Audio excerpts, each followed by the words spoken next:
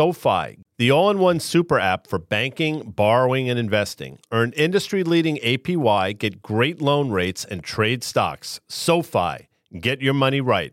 Banking products and loans offered by SoFi Bank N.A., NMLS 696891. Brokerage and active investing products offered through SoFi Securities, LLC, member FINRA, SIPC. iConnections is the world's largest capital introduction platform in the alternative investment industry. iConnections' membership-only platform brings together the asset management community, providing allocators and managers with the opportunity to connect both physically and virtually. With an impressive network of over 4,000 allocators and 900 managers, their community oversees an astounding $48 trillion and $16 trillion in assets, respectively. iConnections is also the driving force behind the alternative investment industry's most renowned in-person events. We invite you to join iConnections at their upcoming event, Salt iConnections in New York, taking place on May 20th through the 21st at the Glass House in New York City. This two-day event is packed with one-on-one cap intro meetings and content. To explore more about iConnections events and gain access to their members-only platform, visit iConnections.io.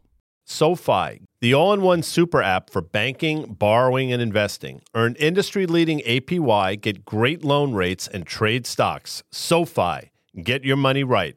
Banking products and loans offered by SoFi Bank N.A., NMLS 696891. Brokerage and active investing products offered through SoFi Securities, LLC, member FINRA, SIPC.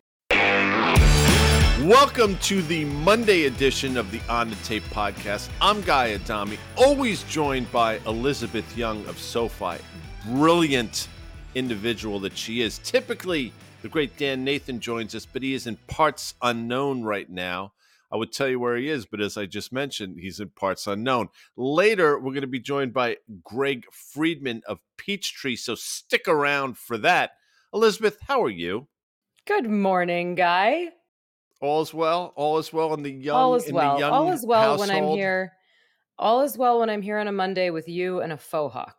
I do have the faux hawk going. I wish people could see that. It looks fantastic. I think one of these days on CNBC's Fast Money, I'm going to sport it just because and see what kind of response we get from the audience. Because, listen, I think people never know what they're going to see from me or hear from me.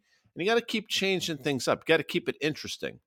That's the beauty of TV, right? The unexpected. I think what you should do is go into the makeup room and ask them to style it that way. Don't even do it yourself. I want you to sit down in the chair and say, please give me a faux hawk today. Well, I won't share with people face. how I typically get it to look like this. It entails spitting in my hand, rubbing it together. But listen, they're not here for that. They're here for the market. And it's actually, although obviously earnings are pretty much done. I think we have Disney this week. We have PayPal, some other sort of laggards. I think Wynn Resorts tomorrow after the bell. But we have some economic data this week, and I think it's going to be interesting. I think CPI on Wednesday, core CPI, people will be looking at.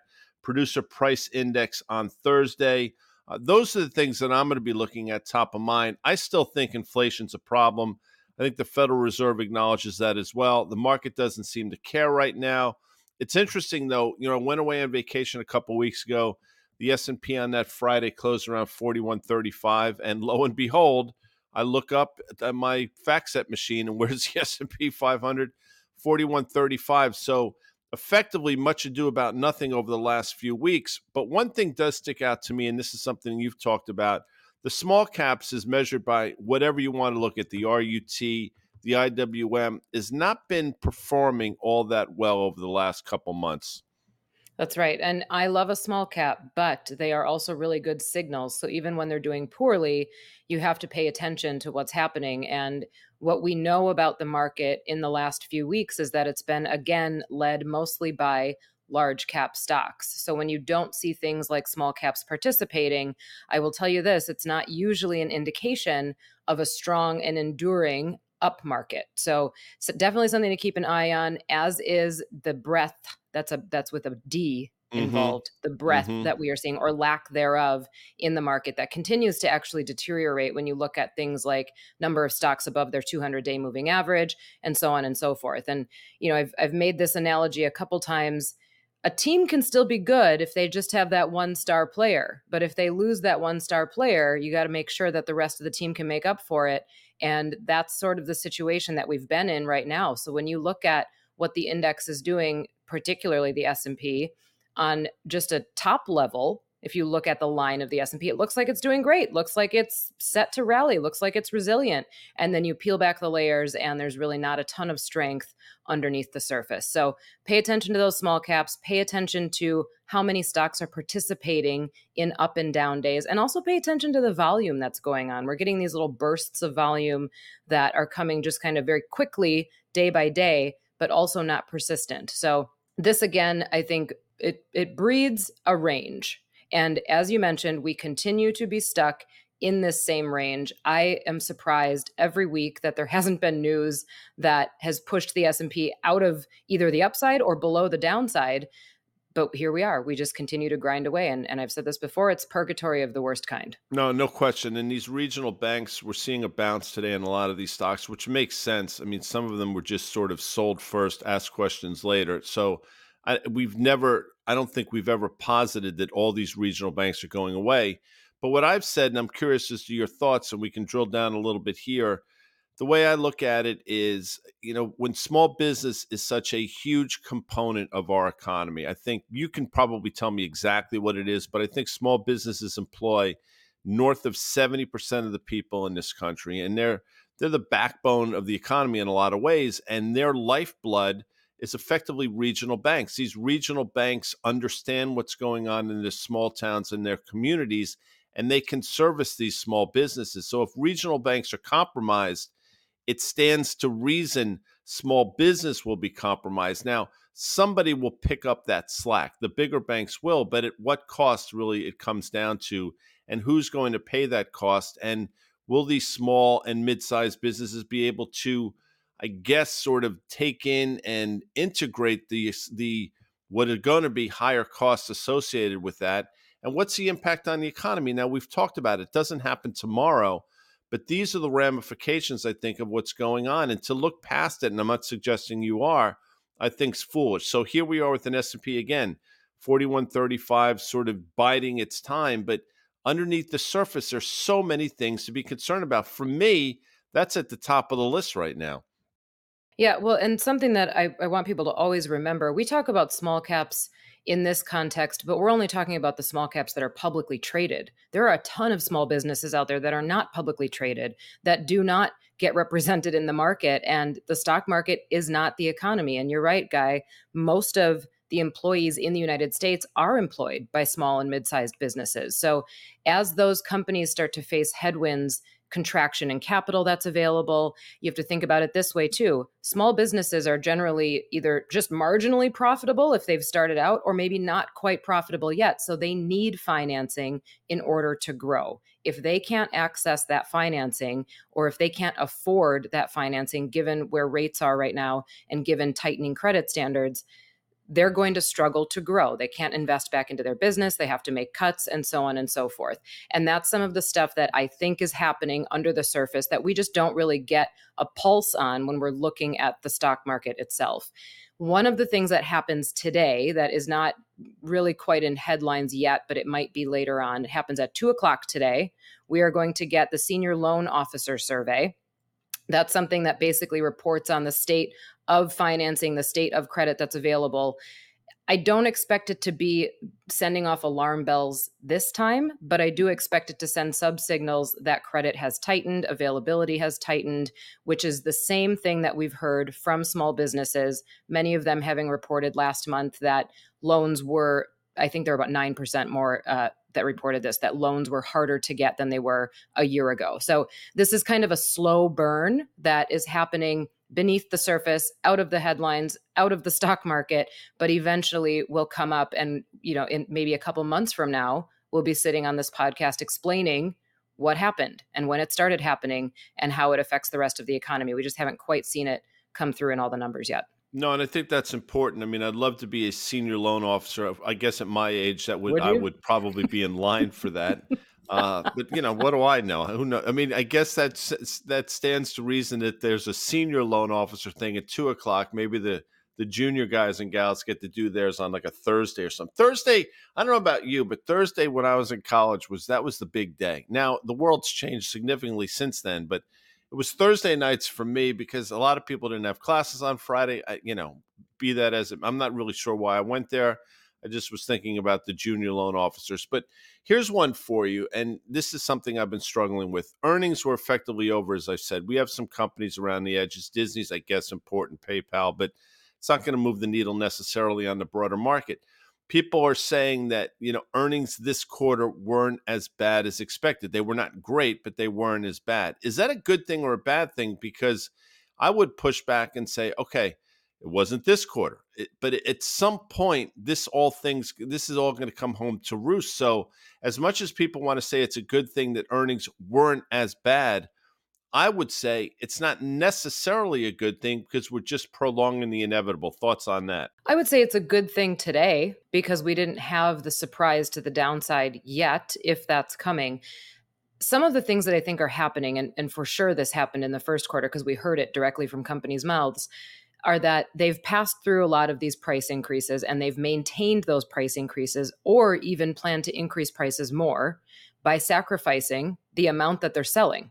And that can be services or goods companies, right? So if you're an auto manufacturer, maybe you say, I know we're going to sell fewer cars, but we're going to keep prices where they are, or maybe even raise prices, and it still protects their margins. And if you're an investor or you're an analyst or anybody, it's pretty easy to look at a company and realize that their prices have gone up a certain percent. Their margins have also gone up a certain percent. And in some cases, that percent is the same, in which case you realize that price increases are just kind of padding the earnings for a lot of these companies. And if you, particularly, I know you've talked about this guy, something like a consumer staples company, right? You name the product, I don't know, toothpaste or toilet paper, whatever it is, you're not going to stop using that stuff. So staples companies have gotten away with, I know, I see your face. If people could see Guy's face when I said you're not going to stop using that stuff, please don't stop using the paper products, Guy. Those companies have gotten away with passing through price increases. And that's going to be okay until it's not. And I think when it becomes not okay is if the economy really does slow down, if consumers really do slow down their spending, then competition takes over. This is just economics. Competition takes over, and you are once again competing with other companies in your space for volume. So then it matters. Then you cut prices to increase your volume and so on and so forth. So I think there's a cycle that will come. I don't know if it happens this year or next year, but a cycle that will come where companies will have to start cutting prices in order to compete. And that's where some of this margin expansion sort of falls apart.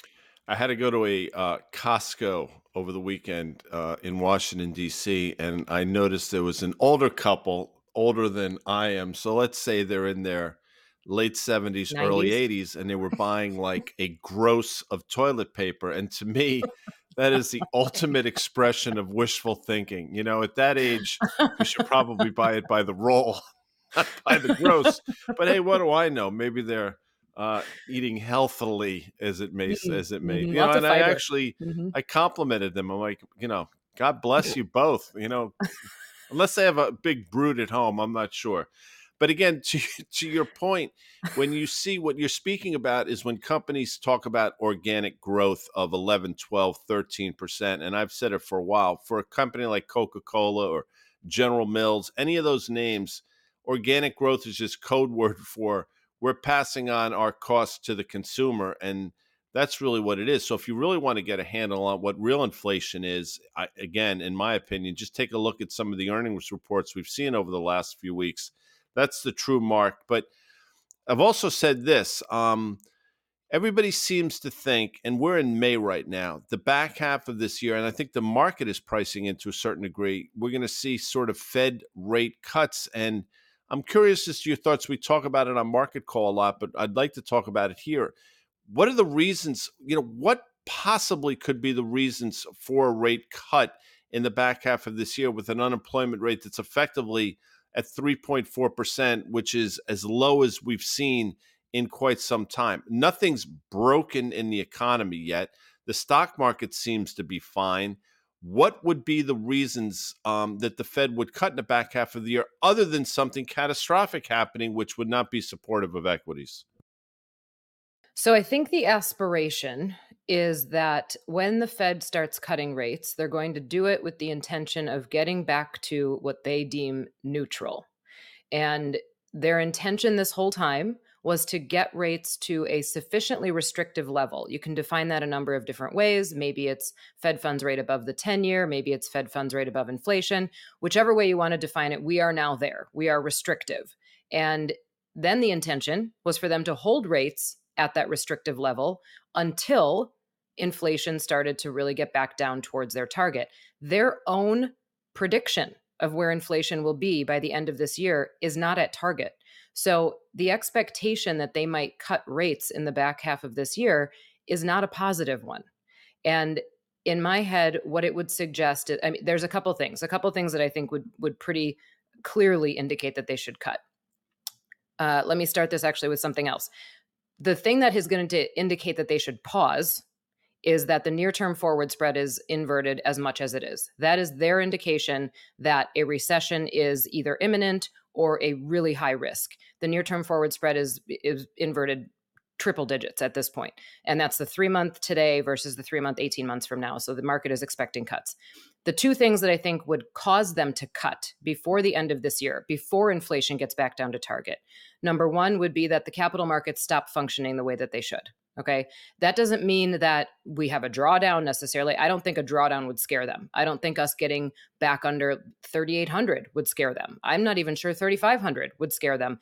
That's not what's going to change it. It's if the market doesn't function as it should. So think back to what happened in March of 2020. And I'm not saying that that's going to happen again, but think back to what happened in March of 2020 in the bond market. The bond market was not functioning as it should. It should be the most liquid market in the world. Both corporate bonds and treasury bonds did not work. So there would have to be a real issue with the capital markets and not functioning. The other thing that I think could cause them to cut is if you saw some serious weakness in the labor market, because remember, their dual mandate, the other side of that is employment. So if they start to see serious weakness in the labor market, that probably causes them to cut as well. Now, play that all the way through. What would cause serious weakness in the labor market, right? Obviously, some weakness in the economy. So chances are by the time it gets to the labor market, we've already seen it in a number of other ways.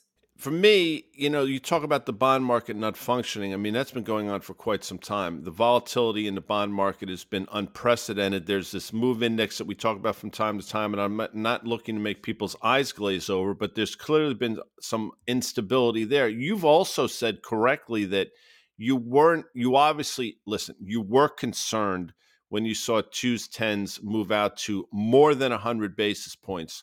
But then when you said, what you're really concerned about is not that it continues on that trajectory, is when it snaps back the other way. And we did see that snap back, and it seems to have found a home at current levels. But I think you would submit that that's not as encouraging as a lot of people would think. Can you speak to that? Yeah, you know what? Here, I will say this. It's kind of encouraging for the banks. And look, we're grasping at let's think about anything that's encouraging for the banks right now. I mean, the headlines have not been great, and I don't think the fear is over. So it's encouraging not only for the situation that we're in with many of the regional banks, so it's helping their mark-to-market portfolios, but it's also encouraging because as the yield curve becomes less inverted, or if it returns to a steeper yield curve, that typically is just traditionally good for the bank's net interest margin. So over time, that is good for financials. I don't think today is that day, but just to kind of point something out that's positive.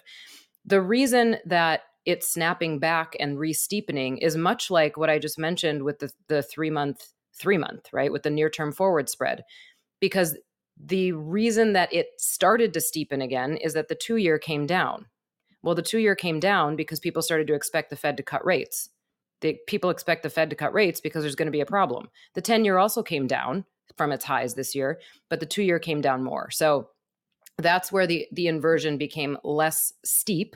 And you've got this sort of, back to a much more shallow inversion, but still inverted. And the other thing that I would mention is if you look over history, and look, history is a guide, it's not necessarily going to repeat, but over history, when the twos, tens inverts, if it's a decided inversion, which this one was, the length of time that it usually takes for a recession to start after that inversion, because remember that inversion is usually a signal of a recession, The shortest amount of time it takes is about 6 or 7 months. Sometimes it's taken up to 18 months, but we are right in that window where it's been more than 6 or 7 months, where you're on sort of recession watch. And I often use tornado analogies because I'm from Wisconsin and that's what we had there. A tornado Are there watch. tornadoes in Wisconsin? Hold on, Oh yeah, hold please. Are twisters. there? Twisters. Yeah. Twister. That was a good Mhm. movie, by the way, Twister, with, Mhm. Bill Paxton, I believe, was in that movie, Have no and idea. okay, then please We used to continue. have How could you have you had to no like idea? That was I one know, of those great movies where, those you actually see the twister, and it was a 5 on the twister scale. You were not interested in that, clearly. no, because we got the real thing. You could, like, sit in your driveway and people really do this. My parents do this. You, like, open the garage door during a big thunder boomer, that's what I call them, and just sit in the garage and watch the storm happen. And you could watch funnel clouds, they might or might not touch down. I mean, it's like this is real stuff. And thunderstorms are something I still miss. Every once in a while, you get a little bit of thunder in New York, but it's nothing compared to the Midwest. Anyway, Please this continue. tornado analogy. A tornado watch meant that the conditions were present for a tornado to form. A tornado warning meant that one had been spotted, meaning either a funnel cloud had been spotted or one had actually touched down. I think we are somewhere between watch and warning here. I guess a recession had been spotted in the first half of last year. I think that was a fake out. I don't think it really counted. But we are at very least in a recession watch situation where the conditions are present. Many of the conditions are present. So just be careful claiming that everything is going to be okay because earnings season wasn't as bad as expected, or because the consumer hasn't stopped spending yet, or companies are still passing through prices, or the unemployment rate actually ticked down. Guess when it hits lows? Right before it spikes back up and goes to a new high. So, this could be a situation where we are waiting and waiting and waiting. And trust me, I feel like we've been waiting forever to get some kind of certainty here.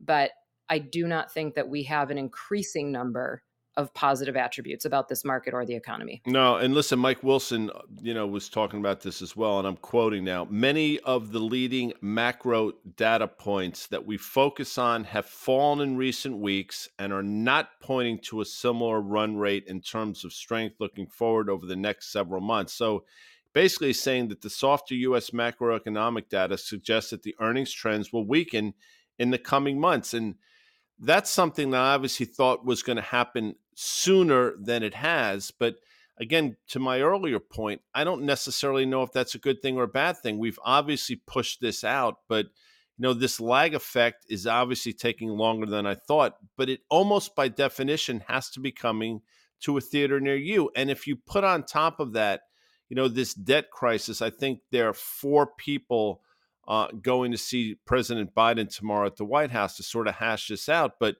we're getting precariously close to that June 1st sort of, I don't want to say drop dead date because that's it's a bit of hyperbole and I don't want to go down that route. But, with each passing day, this gets more and more consequential. And again, I don't think EY, the market's looking at that either.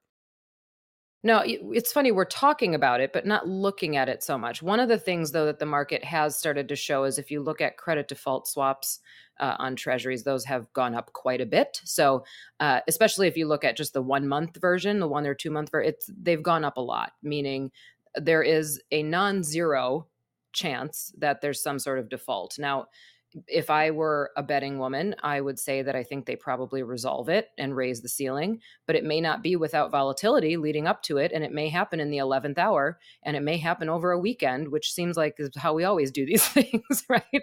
We finish the market on a Friday and then we all just sort of bite our fingernails until we get the news Sunday night at 10 p.m. or whatever the case may be.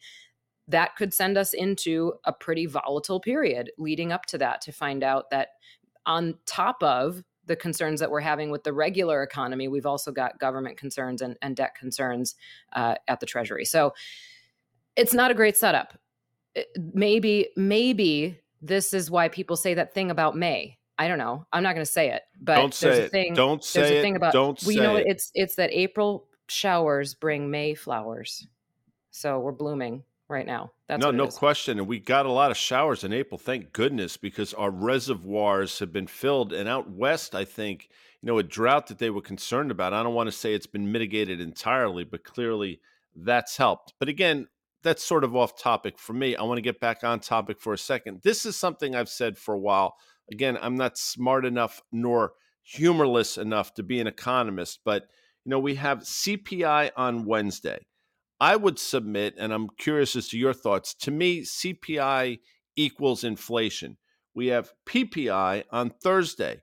To me, PPI is more of an economic indicator. How's the economy doing? And that's obviously on Thursday. You could have a hot CPI and a weak PPI, and people will say this sort of they're offsetting each other. My pushback would be all it means is inflation is still a problem. And if PPI comes in softer on Thursday, it means the economy is sort of grinding down. And that's almost a definition of stagflation. How do you look at those two things? Yeah, this is a big week, a real big week. So, Fed meetings are my Super Bowl. CPI and PPI are like the playoffs. It goes in the opposite order this time, but Hold on. either way. Speaking of playoffs, by the way, the Uh-oh. Milwaukee Bucks, Yeah, who had the best record in the NBA this year, they fired their head coach yeah. recently. Thoughts I on heard that about that. quickly? Well, I guess if there's not a, I don't want to hurt Giannis's feelings. I mean, I don't want to say something like it was an unsuccessful season. I think it was a very successful season until the end.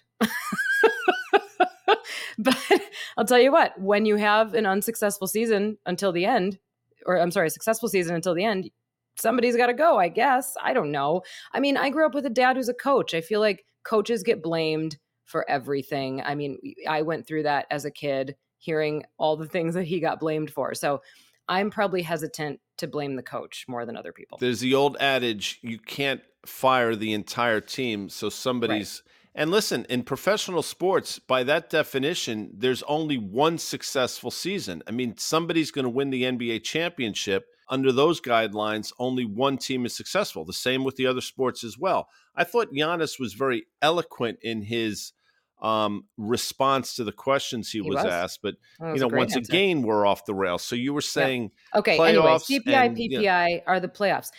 Okay, so here's the thing. This is also another indicator that if you see PPI come in weaker and CPI come in higher, another indicator that companies have passed through prices. Okay, CPI is what the consumer is paying, PPI is what businesses are paying at the wholesale level or to buy the stuff to make their widgets. So if PPI is coming down, I think it means a couple things. It means that the input costs have come down.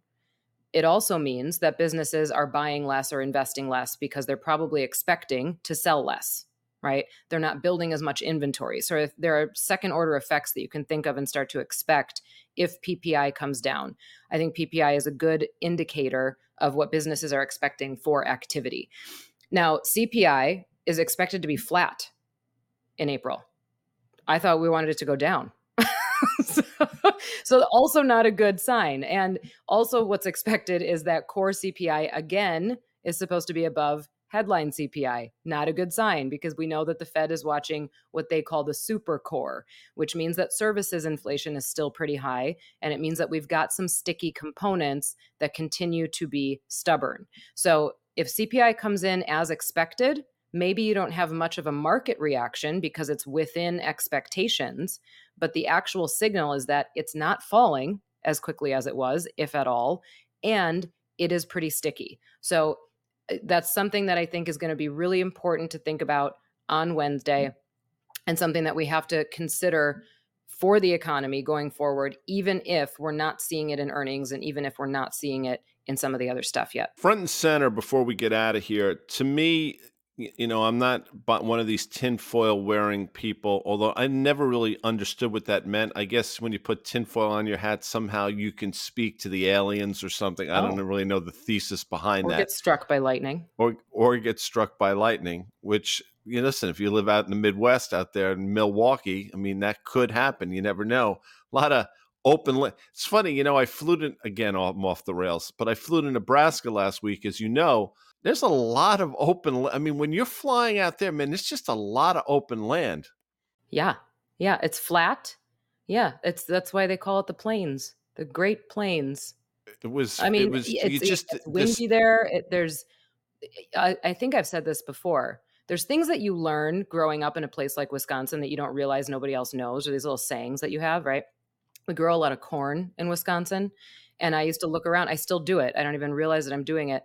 And I'll know how the weather has been that year for the corn because the corn is supposed to be knee high by the 4th of July.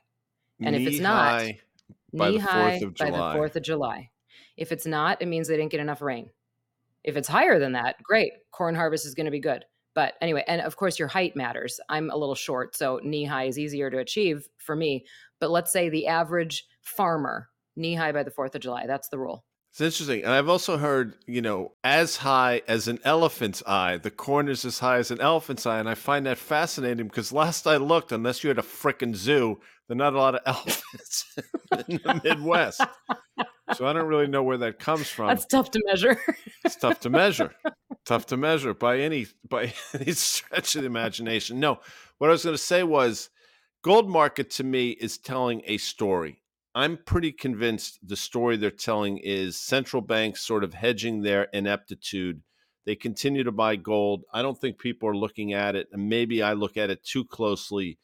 But when you see the price effectively just sitting at an all-time high here, does that give you reason for concern, or is this one of those outliers you don't really pay attention to? No, I think it's reason for concern. I think it's an opportunity. I've been buying gold. I've suggested gold on CNBC. I know we've talked about gold here a lot. Here's the thing.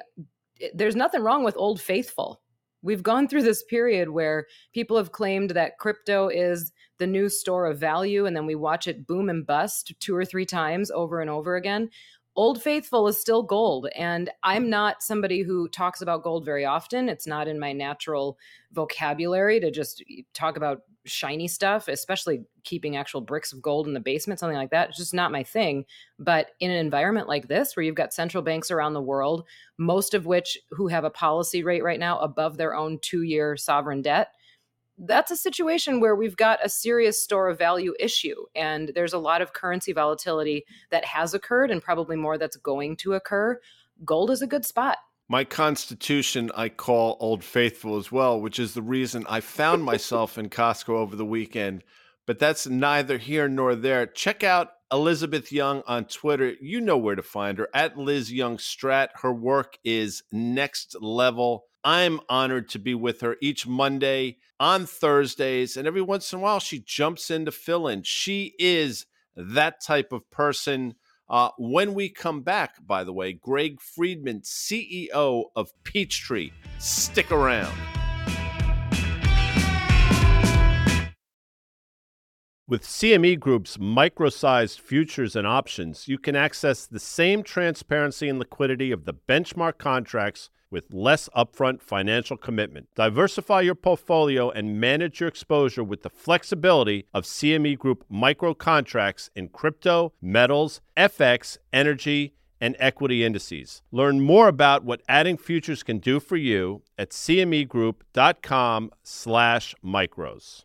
iConnections is the world's largest capital introduction platform in the alternative investment industry. iConnections' membership-only platform brings together the asset management community, providing allocators and managers with the opportunity to connect both physically and virtually. With an impressive network of over 4,000 allocators and 900 managers, their community oversees an astounding $48 trillion and $16 trillion in assets, respectively. iConnections is also the driving force behind the alternative investment industry's most renowned in-person events. We invite you to join iConnections at their upcoming event, Salt iConnections in New York, taking place on May 20th through the 21st at the Glass House in New York City. This 2-day event is packed with one-on-one cap intro meetings and content. To explore more about iConnections events and gain access to their members-only platform, visit iConnections.io. Greg Friedman is the CEO of Peachtree Group. He's successfully led Peachtree in more than $7.9 billion in hotel acquisitions, investments, and development since co-founding the company.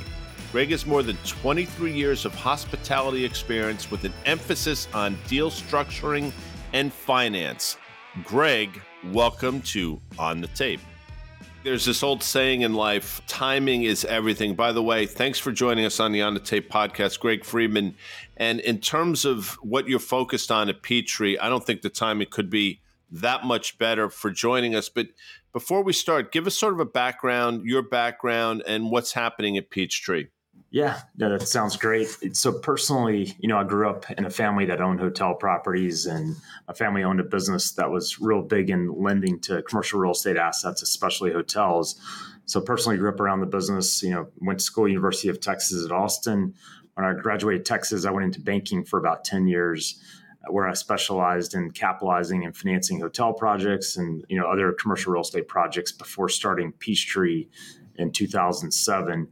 My company, Peachtree, we're an investment platform. So we invest across the lodging or hotel space, as well as other commercial real estate assets. We invest both on the equity side, where we acquire and develop those types of assets, hotel assets, as well as we invest on the debt side, where we finance other ownership groups to go out and buy hotel assets, to buy, if it's buying office buildings, buying, multifamily or developing multifamily and so forth. So we finance, all commercial real estate asset classes on the debt side. We have a pretty diversified portfolio of investments, again, both on the debt and equity side as it relates to commercial real estate. And we own a bunch of different companies that service our investments on the investments that we make through the different vehicles that we have. So we own a property management company, development company, lending platform, asset management company, as well as a couple other companies that help to, service and optimize the investments that we make. Greg, put some context around this. It sounds like you and your family obviously have been in this business for decades here. And what we just kind of lived through in every industry had fairly unique consequences of the lockdowns with the pandemic and the like. And, it's interesting through the lens that Guy and I look at a lot of this stuff. We often think about what, sort of monetary policy actions, fiscal policy, and how that affects risk assets and markets. Give us a sense of just what 2020 meant for the commercial real estate market. And let's talk a little bit about what's changed and how you guys must have seen just really tons of opportunities as it relates to on the back side of this. Just give us a sense of what the last 3 years have been like for Peachtree and just the commercial real estate business in general. It's been a roller coaster the last 3 years. So the pandemic obviously didn't impact all asset classes the same. So there's definitely a differentiation or separation between the different commercial real estate assets and how they were impacted by COVID. Hotels, which we primarily invest into, especially on the equity side, we were hugely impacted back in March of 2020. So we went from being at a record level of occupancy to close out, 2019 to, March of 2020, April of 2020, we were at the lowest point ever in the history of hotels. And our hotels were, next to 0% occupancy because no one was traveling. So we faced a lot of headwinds early into the pandemic cycle. But it did offer us a lot of opportunities across, our portfolio of assets because across our ability to make new investments. We became one of the biggest buyers of debt, distressed debt on hotel assets during the pandemic. So we bought over 180 loans against hotel assets as well as some other commercial real estate assets. We bought, a bunch of hotels during the pandemic because of the distress that was in the environment. So we bought about 19 hotel assets. We made about 29 rescue capital type loans to different groups that needed capital to recapitalize existing hotel assets or to, potentially acquire hotel assets as well. So we made a bunch of direct loans as well. So we were very active on the investment side within our existing portfolio of investments. Early into that cycle, it was very difficult, but we were very good about asset managing around it. And our hotels, because generally we invest on the hotel side on the select service, limited service, extended stay side, primarily Marriott, Hilton branded assets. Our hotels, were able to recover much quicker than some of these larger full service hotels. So by the end of 2020, we were cash flow positive pretty much across our portfolio of assets.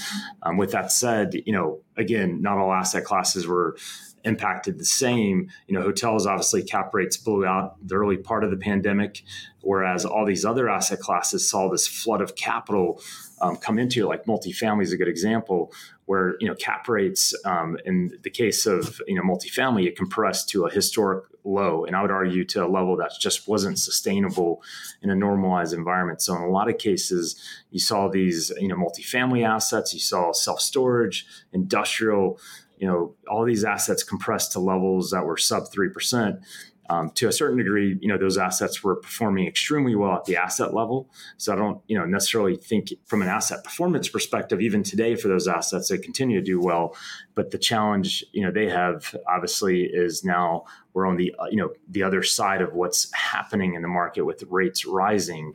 And so with hotels, fortunately, we never benefited from that compression of cap rates at a meaningful level, whereas a lot of these other asset classes did, benefit on the front half of the pandemic.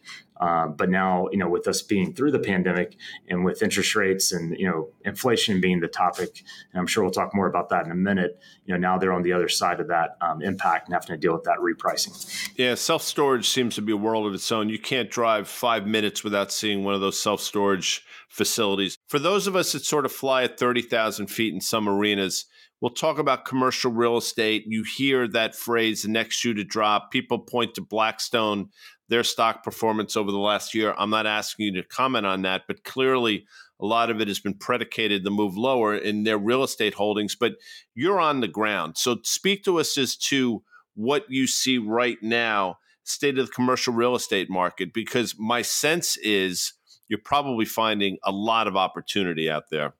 Yeah, there's definitely a lot of opportunities. I would say for the most part, from an asset level performance, most assets, no different if it's hotels, multifamily, industrial, self-storage, they're all doing well. There is some secular distress out there being, you look at office, as you mentioned, there is still a lot of office buildings that are struggling to get, ramp back up occupancy levels because of this, hybrid work model. So, a lot of office is challenged today, and that's probably the one asset class, along with retail or some of these malls as well, are challenged to get tenants in there. So you do have some challenges across those two asset classes. But from a macro perspective, I would say most commercial real estate assets are doing really well at the asset level. But with that said, there's a lot of balance sheet distress. And when I say balance sheet distress, there's a lot of commercial real estate assets are dealing with this whole repricing, revaluation of assets that's taking place because interest rates have moved up so quickly. So they're having to deal with that impact of higher interest rates. They're having to deal with the impact of higher interest rates, how it's impacting their cash flows. So there's a lot of negative leverage now in the environment, especially groups that didn't appropriately hedge or they have loans that are maturing. I mean, you've got over $400 billion of commercial real estate loans maturing over the next 12 months. So you have a lot of CRE debt that's maturing. And that's creating an opportunity on the buy side to be able to buy assets at a more opportunistic level. It's also for us as an organization, it's creating where we see the real distress opportunity today is on the direct lending side, where we can go lend to groups at higher spreads. But because, given all the, dislocation within the debt markets, given the fact that a lot of banks are unable to lend today, given what's happening just across banking, which I'm sure everybody's noticed with Silicon Valley Bank and the fallout of some of these other banks, it's created this huge opportunity for us to be able to lend at higher spreads, lower leverage points. So we're giving loans at lower loan to cost level than we were, say, even 15 months ago or even pre-pandemic, and we're getting equity-like returns without taking on that last dollar equity risk, because we're going out and financing groups to acquire commercial real estate assets, to acquire and develop hotels as well. And we're financing 60, 70%. And we're able to, in a lot of cases, generate returns on our piece where we're getting, close to 20% return. So we're getting, equity-like returns without taking on that last dollar, equity position. We talked about the speed in which interest rates have gone up. Fed funds has gone basically from 0 to 5% a year or so. The last time we had a rate hiking cycle, it was, years of zero rate interest rate policy, years of quantitative easing. And then in 2016, the Fed started gradually raising interest rates from that zero interest rate bound to 2.5% or so. And now obviously they came down precipitously in early 2020 with the pandemic. What were some of the dynamics that you saw back then in that rising interest rate environment in 17? Give us a sense of how different it is this time versus then. Yeah. So in 17, 18, as they were raising rates, the pace wasn't as fast.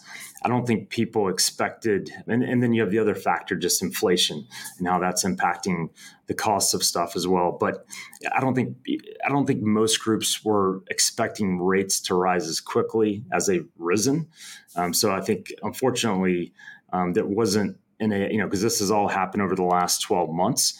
And it's just put a lot of stress on cash flows, not to mention, we went from having effectively 0% interest rates, if you think about it, to look at, where SOFR is today, it's in the upper fours.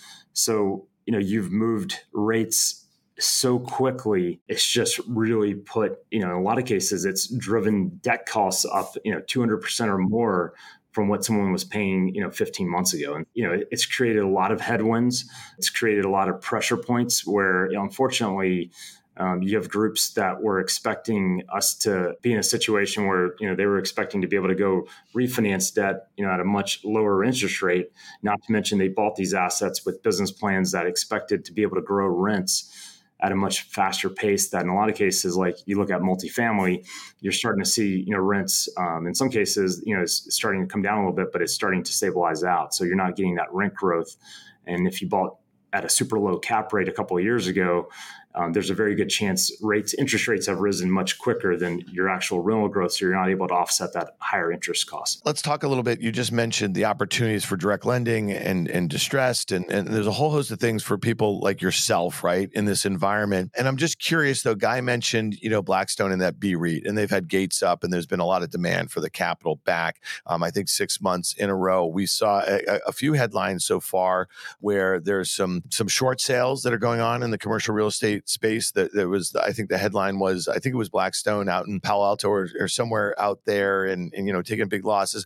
Give us a sense of like how much distress are we likely to see? Are we likely to see a bunch of defaults? Is some of the demand for cash back from some of these REITs, do you think it's just a bit panicky because what's gone on in this kind of regional banking crisis?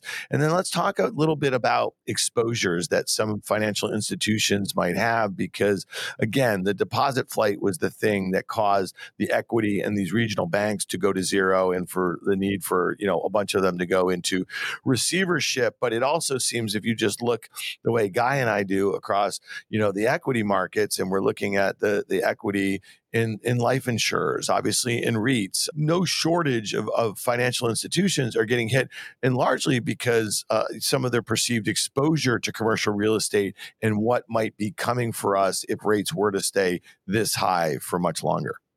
Yeah. And it's, personally, I do believe, by the way, interest rates are going to stay higher for longer. So I'm a big believer that, rates are staying higher, or staying where we are, which is still, when you look at where interest rates have been historically, it's really not crazy where we are today. So, but unfortunately, we do have higher inflation. And I'm in the camp that inflation is going to be stickier. It's going to stay above, 3%, which, the Fed's targeting to be at 2%. So unless they pivot at some point off what they're stating, their goal is to get to 2%, I think it's going to be very hard for them to lower interest rates. There's going to be no catalyst for rates to drop in the near term. So I'm of the camp, unless we go through a very deep recession, interest rates will stay elevated for an extended period of time. And what that means to me, at least, going back to, the original question on just the distress side, how much distress is going to be out there? I do think there's still a lot of liquidity in the market. There's a lack of liquidity within the debt markets, which is creating that opportunity on the lending side. I think it's going to create an opportunity to buy debt from, financial institutions, banks that need to gain some liquidity and, get rid of some exposure to CRE or commercial real estate assets. But more importantly, I do think there's still a lot of liquidity that's, in the marketplace on the equity side that's ready to come in and start buying assets when the market is stable. And unfortunately, I think we're headed towards, although rates are going to stay elevated, I think the Fed is at least starting to show signs that we're pretty much, getting ready to pivot, in the sense that they're probably not going to raise rates much more, if any. And so that's going to start bringing stability into the marketplace, which is a good thing, because it will allow probably for spreads, debt spreads to start to compress down, which will help to ease on the cost of debt. And it will be a good thing to help probably just, help maybe bring some, or at least allow values to start to come back up a little bit. But with that said, I think there's going to be a lot of secular distress in office. I mean, we're already seeing it today. I think there's a huge opportunity if you're an office investor to go buy office buildings. The question is the right time to go buy now, or do you wait? Because I still think it's very early into that trade, but I think that trade's going to get more and more interesting over the next, 12 months. And, office is a very challenging asset class to invest into because it's very capital intensive. So you have to be very cautious if you're going to go into that trade. But I think there'll be a big distress trade there. From my perspective, I think we're going to be in a relatively shallow recession here shortly, if we're not already in a recession. And personally believe if we're in a shallow recession, that means most likely, multifamily assets, industrial self-storage will continue to do well. Hotels will continue to do well because we're continuing to recover. And we've got hotels have a lot of secular trends that favor demand. And you just have a lack of new supply getting built. I mean, we're at a very low point of new supply and we just have huge tailwinds to demand. And usually when you're going through an economic disruption, in a normal, recession or economic disruption period of time, hotels will have a record amount of supply getting built, which exacerbates the issue. Well, it's the reverse now, not to mention there's just a lot of pent-up demand for travel, given what's happened with the pandemic and the lockdowns and so forth, and just the shifting in travel schedules. So I don't expect there to be as much distress on the equity side. I think there'll be the ability to buy assets at a more opportunistic level as it relates to hotels, as it relates to multifamily and self-storage and industrial. But I don't necessarily think you're going to be buying, assets in general at pennies on the dollar by any means, because most assets are doing extremely well at the asset level. That response leads me down to my following question. I've said, and I'm not suggesting I'm right, but if COVID had lasted a few months, I think things would have gotten back to normal on the office front. But 3 years into this thing, the job market has fundamentally changed, in my opinion. So recession, no recession, that's obviously part of the equation. The other part of the equation you have to navigate is, are people going to go back to offices, period? Obviously, to a certain point they will, but we're talking about office space that's in large part unoccupied. How do you navigate that? What's your thought around work from home? Are we going back? What are the dynamics around that? How do you integrate that into your thesis? Yeah, it's a great question. So we've got about 240 corporate team members. We've got about 3,000 team members out at the different hotels we operate and own as well. But we look at it, at least I look at it from the perspective that you've got to have the team back in the office. I mean, there's always going to be some positions that are remote or in different parts of the country. But ultimately, it's more effective to have your team in the office. People are more productive. I think you're starting to see, other companies notice, and especially some of these larger companies are noticing that they need to have their team back in the office. I think the hybrid work model, some format of it will continue to exist because I think we've learned that you can allow team members, some flexibility to, take maybe if they have if they have an emergency, a family emergency, they can take a couple of days off and they can effectively, work from the road, but they're not going to be as productive as they would have been if they were in the office. And you can't really innovate. You don't get that competitive advantage, running a company compared to your, competition unless you have your team in the office innovating, talking through issues and finding a better path forward. And so I do believe as we go through this, shallow recession, I think it's going to be a very pivotal moment where I do think that's going to help office start to recover some, where people are going to realize that, they can't allow for the team to be out of the office for 2-3 days a week. They need the team in, but they can be flexible for emergencies or for certain types of situations. I'm assuming that a lot of your investment properties on the hotel front are here, in the U.S. And there was a lot of optimism at the start of the year about China's, shift from zero COVID and reopening their economy. And I know that there was a lot of analysts and strategists in general who were just saying that the Chinese are likely to follow a path that U.S. consumers and European consumers did granted, when they were locked up, they were buying a lot of hard goods, right? That was the only thing to really spend on. But as soon as that things opened up, they were out there at restaurants and traveling and hotels and concerts and movies and, all the like here. Give us a sense of what you're seeing. Maybe it has to do with occupancy rates year over year. Maybe here in the US, are you seeing demand from, foreign travelers, maybe specifically from Chinese in general? Because those are the sorts of inputs I think that like our listeners and Guy and myself, when we're, doing a lot of our commentary and our shows are, I think, really interested in, right? Because I think a lot of people are starting to get a sense, okay, with, unemployment where it is right here in the US, that's probably very near a bottom. Inflation still fairly high. Credit and consumer debt have gone up dramatically, right? So maybe the US consumer is starting to wane a bit. And especially if we're starting to see, let's say, or like as you just said, we might already be in that shallow recession. And we know that once a shallow recession starts, and we won't know until after it starts, it has the potential to get worse, right? Like, so, and I'm just curious, do you think that foreigners have the potential, at least in the hospitality sector, to pick up some of that slack as we head into the summer season? Yeah, I think so. I mean, I think you're going to see in a lot of our assets, fortunately, are not in the primary markets, because the primary markets, like New York, San Francisco, LA, they really feed off of that, international traveler. So if it's, the traveler coming from China or from wherever, but you are starting to see that recovery of that traveler. And I think that's only going to grow as the year goes on. So I think that, that is something that's continuing to come back.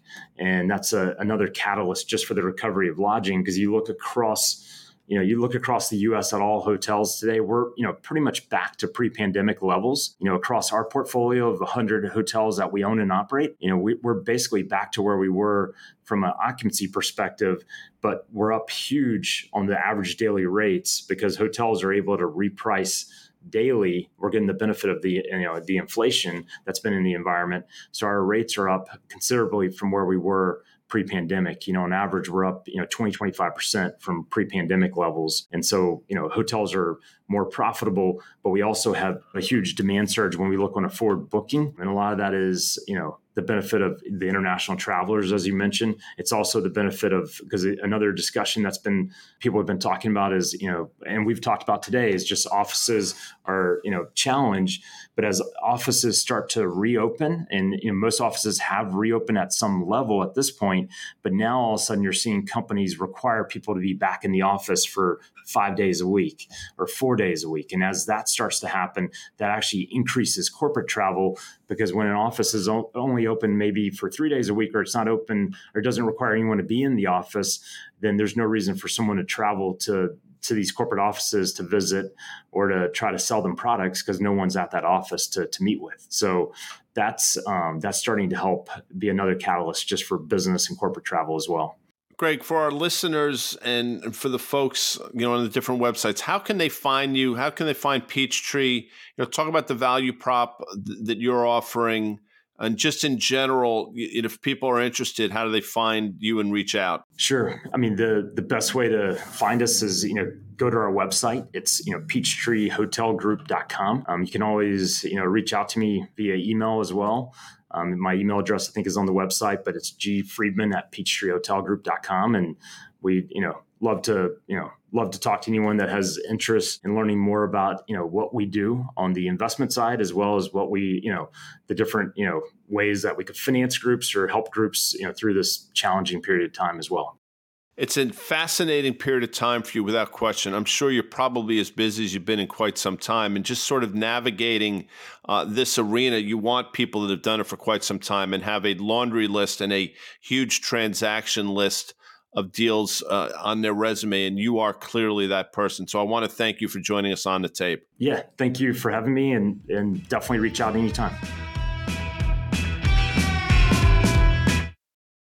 Thanks again to our presenting sponsors, CME Group, iConnections, FactSet, and SoFi. If you like what you heard, make sure you hit follow and leave us a review. It helps other people find the show, and we also want to hear from you. Email us at contact@riskreversal.com. Derivatives are not suitable for all investors and involve the risk of losing more than the amount originally deposited and any profit you might have made. This communication is not a recommendation or offer to buy, sell, or retain any specific investment or service.